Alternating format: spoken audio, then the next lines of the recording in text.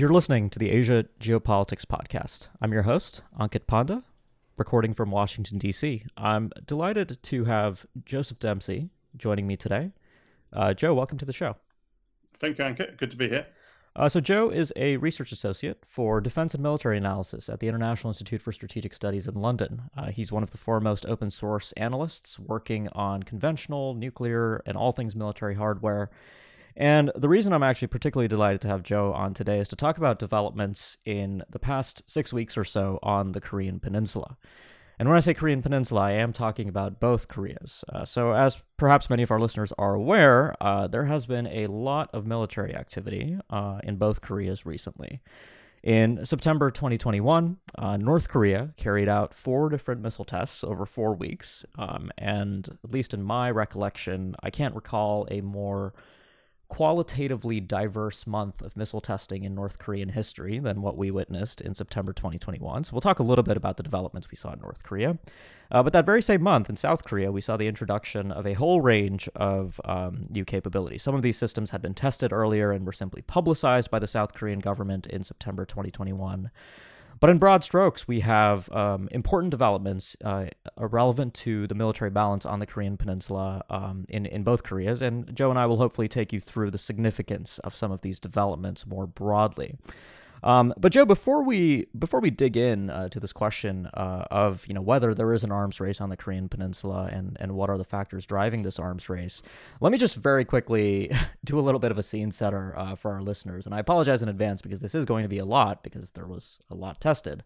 But just to kind of set the mood for today's discussion, here's what we're going to talk about. So in September 2021, on the North Korean side, we have a new long-range cruise missile, apparently nuclear capable, a new rail mobile basing mode for short-range ballistic missiles, a new hypersonic boost-clad vehicle, or a claimed hypersonic boost-clad vehicle introduced, and a new surface-to-air missile system tested. And as a bonus, North Korea did also host a remarkable defense exhibition in early October where they basically celebrated the entirety of their missile arsenal, really focusing on developments over the last 5 years mostly. And then turning to the South Korean side, in September 2021, these were some of the capabilities that were either tested or publicized. The first was the Hyunmoo-4 short-range ballistic missile, a ballistic missile with a heavy 2-ton conventional payload that manifested as a result of the 2017 modification by the Trump administration to the U.S.-South Korea missile guidelines, which had previously restricted the payload weights that South Korea could assign to its conventional missiles. The Hyunmoo 4-4 submarine-launched ballistic missile was tested for the first time, making South Korea the first country to operate a conventionally armed submarine-launched ballistic missile. That's a very interesting development, so we'll get into that a bit. South Korea also showed off a supersonic cruise missile with an apparent ramjet. A solid-fuel satellite launch vehicle motor test was also carried out, and a new air-to-ground missile was also demonstrated off of KF-15 fighters. So, Joe, there's a lot to talk about here, but why don't we begin, I guess, with the higher-level question here before we dig into some of these systems. There's been a lot of talk that there's an arms race underway in the Korean Peninsula. What's your take on that? Is there an arms race? What is motivating this arms race, if it exists? Well, it's a good question, and certainly there's been a big amount of arms development on both sides of the border. Obviously, we see a lot of North Korean ambitions maturing, shall we say, certainly over the last 5 years that we've all been commenting quite a lot on. So it's no surprise we keep seeing new systems from there and new developments. Though even still there, there's always a sense that because of limited testing, a lot of these systems are not, so we say, fully formed, fully tested, and there's a big ambiguity about even the ones that we saw, for example, more on the 4 or 5 year mark, particularly those in 2017, if they ever will become operational, if they're ever fielded or not. So just rather than kind of concentrating on those, seemingly, what we do see is them kind of being more ambitious and diversifying and modernizing even before necessarily some of the older systems are fielded. So that's an interesting question about where they are there and how much is actually substantiated, I guess, in terms of what they can deploy. On the South Korean side, obviously we're seeing, a lot of new ambitions come through. We're seeing a lot of the indigenous defense industries, which have grown a lot, particularly over the last decade or so, coming to form. Obviously, they're more active on the export market increasingly, so it's not necessarily all for domestic consumption. And whilst a lot of it is justified publicly, because of the increased threat from North Korea, in which case that is an arms buildup, of course. Not all of it is specifically aimed at North Korea, clearly, particularly some of the systems they've shown recently has kind of more regional implications. Right. So, let's just kind of frame the policy frameworks for both of these arms buildups, which I think is important for people to appreciate. So, my interpretation, at least, is that we have basically 2 5-year periods of military modernization ongoing on the Korean Peninsula, and it's rather a neat kind of parallel, even if the timelines don't exactly line up. So last year, the South Korean National Assembly assented to a $250 billion roughly spending plan over 5 years, known as the Intermediate Term National Defense Plan. This included a lot of the things that have been tested recently, including the new submarine-launched ballistic missile, for instance, plans for aircraft carriers, nuclear propulsion submarines, and so forth down the line. And then on the North Korean side, we began 2021 with the 8th Party Congress of the Workers' Party of Korea, a really important apex event for the ruling Workers' Party in the country. And Kim Jong-un, the North Korean leader, very clearly, and really I think in an unprecedented kind of work report, very specifically laid out the kinds of things that he wanted to see developed in this coming period. And lo and behold, many of those capabilities that he mentioned in that report were tested in September 2021. I think with the exception of the rail mobile missile, which was not explicitly mentioned in that report, everything else was something that Kim Jong-un had outlined aspirations for. So both Koreas, I think, are pushing ahead with these plans. So Joe, I mean, now, sort of digging in a little bit into these capabilities themselves, I think you've injected a necessary dose of reality into at least the North Korean side here, which is that we've seen a remarkable diversity of North Korean testing platforms, basing modes even now with rail mobility. Of the new systems tested, which seems the most significant to you and the most likely to meaningfully alter the military balance on or around the Korean Peninsula in the coming years? Good question. Yeah, I think all the 4 systems we've seen tested in September, there are caveats to apply to those. So it depends, about how capable they actually are, where they are in terms of development and what they do. I think, to be honest, the cruise missile one is probably the most significant, I would say, because it is probably the biggest diversification, I guess, from their traditional ballistic missile systems. Obviously, there's caveats that apply to cruise missile because, yes, it can, well, if we take North Korea's claim as given, it can fly 1,500 kilometers. Now, obviously, but we should be careful assigning capabilities assigned to more contemporary cruise missiles, particularly in terms of how low is it able to fly to the ground. Well, before we get into that, do you mind just laying out the differences between cruise and ballistic missiles and why North Korea might want a cruise missile? Sure, of course. So ballistic missiles obviously kind of follow a ballistic trajectory, kind of go up high and then go down. Typically, obviously, there are some caveats around that with quasi-ballistic missiles, which North Korea has also developed, of course. Whereas cruise missiles, can be launched, they're slower, but they do fly typically or associated with, low flying, potentially easier to avoid any defenses because they can be pre-programmed run flight routes to make it difficult to detect and engage. They also have the ability to go, circumvent routes as well, which ballistics don't. They are more of a traditional straight line. So it kind of opens up some opportunities, particularly against South Korean investment in anti-missile defense systems, which are, when I say anti-missile defenses, I'm talking ABM, anti-ballistic missile defense specifically. Although, of course, they will have some cruise missile, anti-cruise missile capabilities inherently.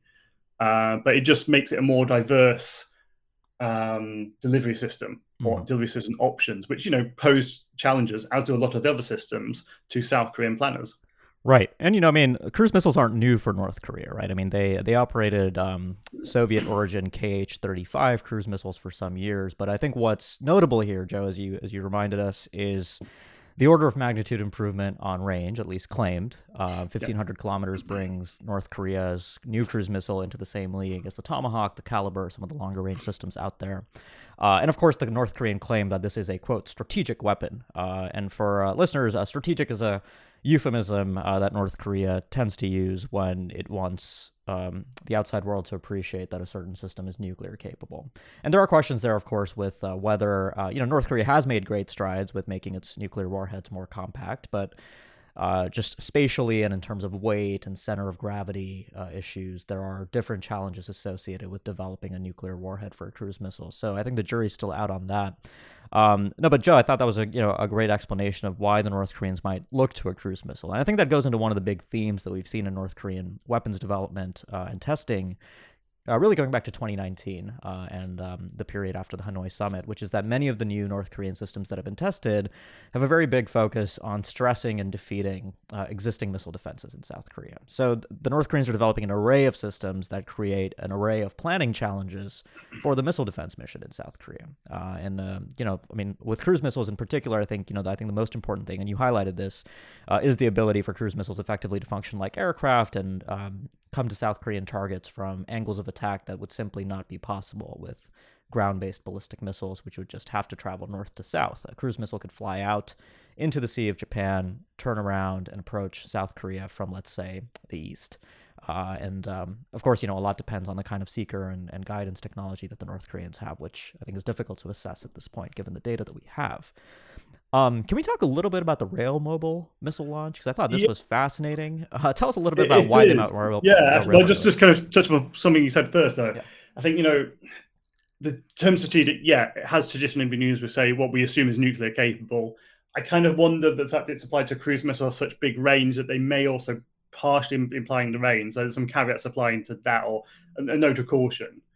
And obviously, another thing that was mentioned at the Party Congress was, of course, the development of tactical nuclear weapons. So, put those two things together that have appeared. It also opens a whole new range of potentially, if they are able to miniaturize warheads to that degree, it opens up the dual capability possibility of a lot of other different systems that we've seen as well. Right. No, those are both great additions. Yeah. Yeah. Just on the rail-based SRBM. So we generally assume that the missile itself is a KN-23, which we saw first shown in 2019. So it's a short-range ballistic missile. It looks like the Russian Iskander system. And I say looks like because obviously there's some caveats to play over where the origins are, and we don't quite know that, of course.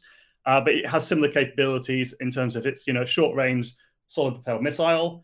It performs kind of a quasi-ballistic trajectory, which means that, in the case of the KN-23, it does like a pull-up maneuver near the end to, not just extend range, but also it's not a typical trajectory, which also makes it kind of hard to track and engage. It gives new challenges. Not impossible, but it gives a more challenging engagement environment. The rail side of things, well, it's the first time we've actually seen a rail mobile system. Historically, all North Korea's ground-based systems have been road mobile, and that's been obviously an important part of it. They never really went the silo route. It's always been road mobile. They certainly had some problems doing large road mobile systems, and that's still an area of ambiguity. Although there was some reports that, historically that North Korea was looking towards rail. This is the first time we've seen it. And it's interesting about why they've done this and how they've done it so far. And they've indicated that, this unit size is going to grow over time. Right. So this is, something that's not just a test. It seems that they are going to move forward with this in one form or another. For rail, it's interesting. So they showed it very much in a converted boxcar, which I believe is of Chinese origin. It's just converted civilian boxcar, and they can fit it all in, apparently. So, that element of concealment is quite key because it probably won't look as obvious as a TEL moving around on the road.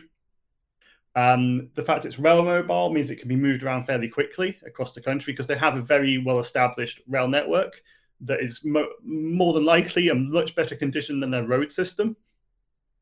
And obviously, they can also control the rail more than the road, potentially. Mm-hmm. There's plenty of tunnels they can hide it in, of course. It's not as mobile as a road system, of course. But, it's kind of like there's different payoffs depending which way you go. The curious thing about this system is, at least while they've started it, is why they're using it for a short-range system. I agree. Yep. When we look at other countries who've gone the rail mobile route, certainly Russia historically, India currently with one of their systems, they focus more on the large strategic systems. And, when you look at it for what North Korea has challenges in developing road mobile TELs, of the ICBM kind of category. Again, there's some ambiguity around that still, but it would make sense to do mount the ICBMs on rail mobile. However, it's not necessarily suited for what the current generation of North Korean ICBMs, which are still liquid fueled. And that poses new challenges because you still have to carry around fuel trucks, which obviously could be rail mounted, but the concealment element gets a lot less impactful when you're starting to do big convoys of, a huge TEL trailer, Right. which is going to be massive anyway, plus fuel tanks associated with it and lots of other systems. So the concealment element goes, as does the element of pre-fueling.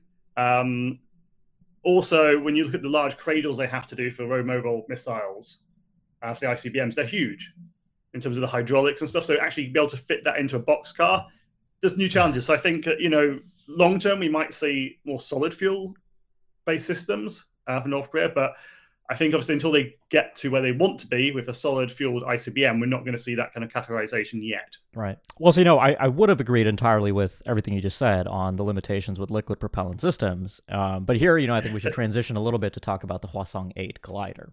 Yes. There's a lot to talk about there. I mean, a lot of people focused on the pointy end of that missile because hypersonic things are exciting and very much in vogue internationally. And I think that's part of the reason North Korea is actually pursuing these weapons.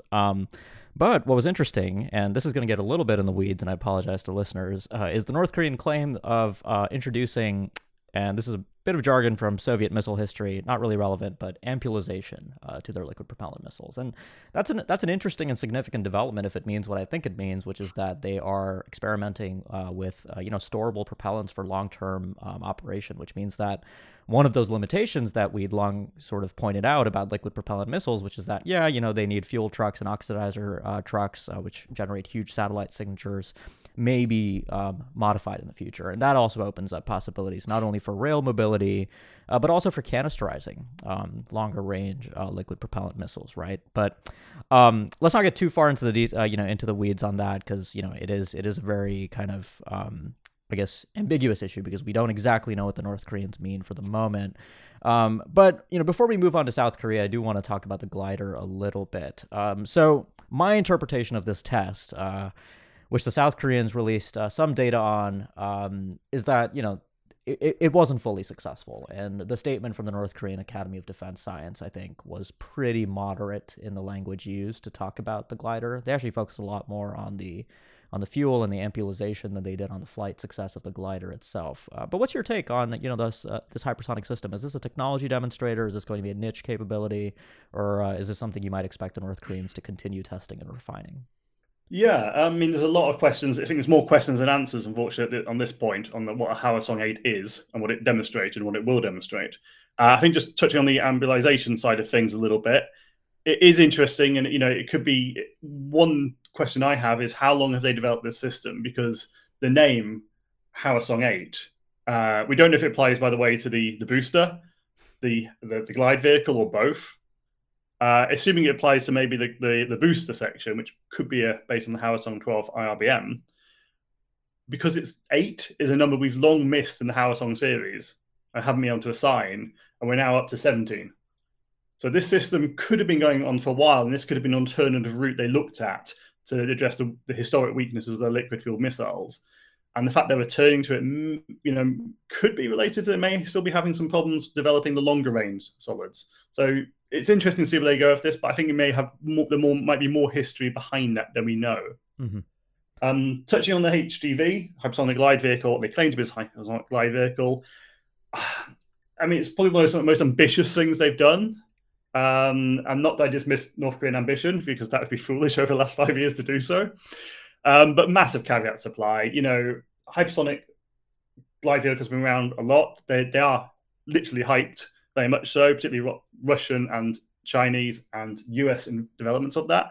But they are hard things to do properly and make capable. And, for example, we don't even know that North Korea has the on-ground facilities to test these systems, particularly a hypersonic wind tunnel. So what they are doing and what they showed us, it's very much debatable. The test is very ambiguous as well, because it only went, from the South Korean estimates of what they did release, we're talking 200-kilometer range, so very short range. And we're talking, and I think mixed reports is either 60 kilometers or 30-kilometer apogee. Right. Either way, it's a very shallow test at very short range. What that picked up upon, whether that's just the booster, whether it's whether that figure encapsulates the glide vehicle separation or a failure, is very much unknown. And it's also very much unclear what the parameters of the test were meant to be from North Korea. Because, if you're doing an initial test of a hypersonic glide vehicle and booster, a short range test might make sense the first time to test separation. But North Korea don't test often, so they tend not to do half measures. Right. And I mean, with the hypersonic system too. So I mean, just for listeners, by the way, the way a hypersonic glider works is very much like a ballistic missile. The booster will carry the glider to high altitudes outside the Earth's atmosphere. The glider will separate, descend, re-enter the Earth's atmosphere, and then begin aerodynamically gliding to its target, spending most of its flight time in unpowered gliding flight, unlike a ballistic missile, which would spend most of that time outside the Earth's atmosphere. But what that means for North Korea is that, unlike their older practice of using so-called lofted trajectories, where they would launch ballistic re-entry vehicles on incredibly sharp angles to shorten their range to avoid overflying Japan, most of the time. I mean, they did overfly Japan a few times with full-range tests. They simply can't do that with a hypersonic glider if they want to get any kind of useful data. They would have to fly it to, if not full range, to a much longer range than an equivalent ballistic reentry vehicle. So that's a challenge. And, I mean, Joe, I think I agree with your measured skepticism, and I also agree with your general principle about not underestimating the North Koreans. My interpretation of this test is that it was mostly about the booster, because I do think that they consider the introduction of this ampulization technology to be significant. The glider is a way to, I think, get attention. I'm sure, Park Jong-chong or any of these, defense scientists in North Korea probably convinced Kim Jong-un that he needs a hypersonic glider to cope with missile defenses. Spoiler alert, he doesn't actually need a hypersonic glider to cope with missile defenses. There are lots of ways for North Korea to stress missile defenses in the United States and South Korea and Japan. They have the existing capabilities to do this. But it is an ambitious, technology program. I mean, just to compare, in China, before China's first glider system, the DF-17, began operational testing, there were scores of hypersonic wind tunnel tests, scores of other tests just to rate the glider's aerodynamic performance before they ever started testing it on a ballistic missile. So North Korea, I think it's fair to say that North Korea is probably the first country to have tested a hypersonic glider off the bat on a booster like this, because other countries have done this, with a significant lead period on R&D on ground-based facilities. But anyways, we are sort of running out of time, so I do want to move on a little bit to talk a bit about South Korea. I talked a little bit about the capabilities that the South Koreans have been introducing in the last few weeks. The Hyunmoo-4 heavy payload precision short-range ballistic missile, the first conventional submarine-launched ballistic missile, the new supersonic cruise missile. Tell us a little bit about the doctrinal needs for these kinds of system in South Korea. Here I'm kind of leading you towards talking a bit about overwhelming response or Korea massive punishment and retaliation. These things are really how the South Koreans justify their pursuit of many of these systems. Can you sort of break down for our listeners, what those are? Yes, of course. So one of the kind of key doctrines of South Korea's responses to North Korean missiles and potential North Korean missile strike on them, actually it fits into two, I would say. So one is the overwhelming response, so that if they are attacked, they can retaliate massively, and they can, they will take out military facilities, but also the leadership. So, having almost like a second strike capability, albeit a conventional one. So we're talking about, mobile systems, particularly the SLBM side of things, because obviously it's a lot harder to target a submarine-based system. But also, I think, in fairness, a lot of the stuff that they've demonstrated recently also fits into the kind of the preemptive strike area, which is almost their first aspect, where they wish to be able to respond very quickly to an impending strike. You have both intelligence assets to identify it, but then to strike it quickly. So you've also got, other systems which are harder to target. So they've got, development of a new air-launched cruise missile, for example. The SLBM could also be used in that sense as well. The SLBM also could be used as a preemptive strike, and it has some advantages, particularly about, because they can already, before we knew this was an official program, because I should just point out that until we actually had this acknowledgement last month that they'd done it, South Korea had never officially acknowledged an SLBM program or an SSB, so the boat carrying it program. They never acknowledged that at all. We kind of knew, but it's interesting that the first notice we had is essentially when they had an operational boat, albeit maybe not quite an operational missile to mount on it. So one of the advantages of using SLBM over cruise missiles, even submarine-based, is that it might be able to target something quicker because it travels a lot quicker, essentially. Mm-hmm. And, those vital minutes are very important when you're looking launching preemptive strike. Right. And so, when we look at the balance of developments on the South Korean side, a lot of this, I think, is also taking place in a context where South Korea, at least for South Korean progressives, there is a pursuit here of added so-called missile sovereignty. That was a big feature of President Moon's summit with President Biden earlier this year, when the USROK revised missile guidelines, which had prescribed South Korea's range and payload, payload before 2017, were formally scrapped. So there's no more limitations on South Korea, apart from its obligations on non-binding non-proliferation requirements like the MTCR and so forth. And apart from that, there is also South Korea is pursuing many of these capabilities to also facilitate wartime operational control transfer, which is also an important issue, particularly. It's an important issue for conservatives and progressives alike in South Korea. So just that added political context, I think, is worthwhile. The conventional SLBM, has raised eyebrows, understandably, about potential nuclear hedging by South Korea, because, as you pointed out, this is an unusual. It's an unusual strategy, given South Korea's strategic predicament. South Korea is in the odd position and the unenviable position of trying to deter a nuclear-armed North Korea while remaining a non-nuclear weapon state. So South Korea is not pursuing nuclear weapons today, but it is, one of the trends in South Korean missile development is this very strong emphasis on heavy conventional payloads. And in the South Korean press, you'll often see a comparison that many of these new missiles are similar to tactical nuclear weapons, which is a ridiculous claim because we're very far off from tactical nuclear weapon yields with these conventional systems. But it is worth highlighting that, what you said about assuring retaliation, the South Koreans are very much seeking to do that with a range of increasingly more survivable platforms. But, Joe, just to close out today's discussion, I think we've gone through this wide range of developments, and this is all, again, just over the last 6 weeks, so just a remarkable period on the Korean Peninsula. When it comes to sort of stemming this arms race, where can we even begin? Where can the two Koreas even begin to go with risk reduction, threat reduction, or is this arms race going to continue for the next few years? What's your assessment? Good question, Ankit. I hope they won't continue at the same pace it has done for the last 6 weeks, because that's too unsustainable just for me and you, at the very least. Yeah, it's a tricky one. So, South Korea is more sustainable and it's more credible in what they're showing, and can be taken as a given, but it also raises, as you kind of touched upon, wider concerns about what the end game is and where this comes the precedence it sets. Because some of the systems they developed, could follow on to other areas. So, for example, there's always a discussion that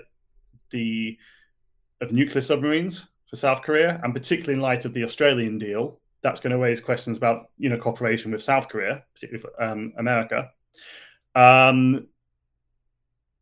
The taking out the missile range and payload limitations, obviously it does impact North Korea, but also it raises concerns beyond there, because when you're talking about missiles with capabilities over 1,000 kilometers, yes, you can hit North Korea from anywhere within South Korea, but you can also target major capitals of Tokyo and Beijing. That also falls in range. And even some of the systems they've showed, the example, the supersonic supersonic anti-ship missile was another system that they showed. In my mind, there's very little need for that against North Korea, who have very few principal surface combatants. So, right. Decent sized warships that you'd actually justify the missile, with no defenses really against even a subsonic missile. So it does raise some questions about, not all of these systems are inherently counter North Korea. Right. The North Korean side of things is less credible, I think, because we're not going to see all these systems fully developed. And we might see some, as you say, is the hypersonic glide vehicle a real thing? And we've seen the diversification, then probably settle on a couple of systems to fully develop. But when you look at what's happened in the last 5 years, we've seen systems that have fallen out of favor or didn't work, and they've moved on. But they're still showing us that pathway. I think obviously by showing all these diverse systems, it gives them more options to talk and negotiate about what they are willing to give up if they come back to the table. Right. I think, I think for the North Koreans, leverage at the diplomatic table is always part of the story. I think that's one of the lessons Kim Jong-un might have taken away from the 2018-2019 experience, which is that despite initial perceptions, the capabilities they demonstrated by the end of 2017 simply weren't sufficient to bring the United States to concede the things that the North Koreans wanted. So I think, that is a big part of what's happening here.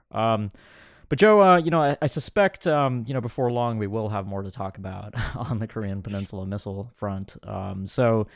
But I do want to thank you so much for coming on today and sharing your insights. I always learn a lot from your work, so this was good to have you on. I can't believe I haven't had you on the show before. But thanks a lot for taking the time today. No, you're very welcome. It's been a pleasure to be on. Thank you.